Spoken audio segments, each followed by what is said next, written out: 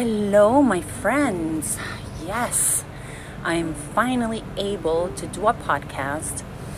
It's been several years that I've had this idea. I'm not really sure about the timing.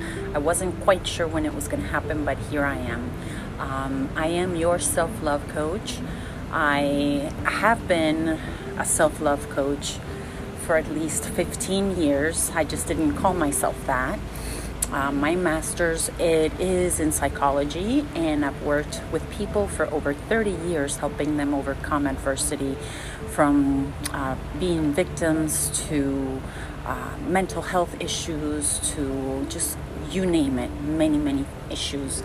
But I can say that my mission has been a wonderful one, and the older that I get, the more clear it becomes that I'm here to help you.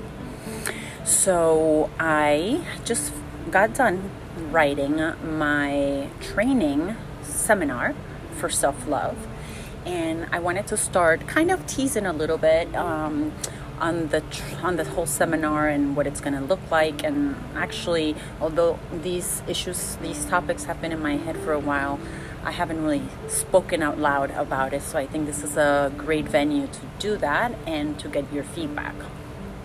So, self-love, a lot of times I get questions and messages on social media about the fact that people think that self-love is selfish. And that's something that is very common. Especially what's interesting is that guys look at it more that way.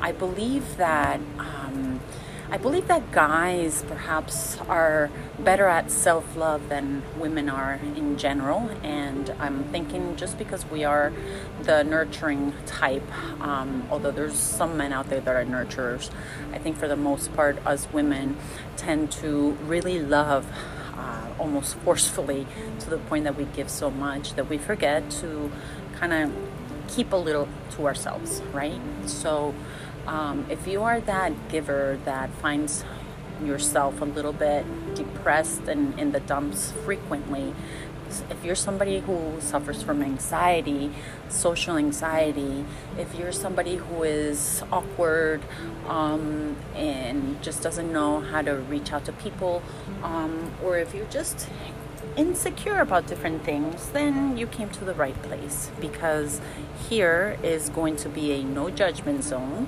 and we're just going to talk about the ways in which you can turn that pain into a lesson. So in my training, I talk about 3 parts of self-love. We are multi-dimensional beings, and we cannot just say, okay, I'm going to learn about self-love, learn the verbiage, and then move on.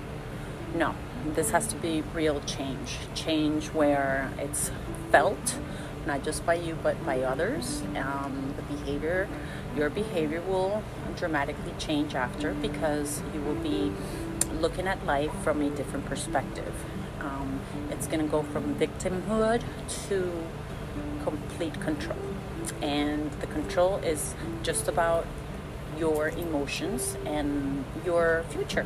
Basically, you are a creator, but sometimes when we get stuck in the whole self-deprecation, self-doubt, we end up cutting ourselves short and limiting ourselves from creating the life that we came here to create.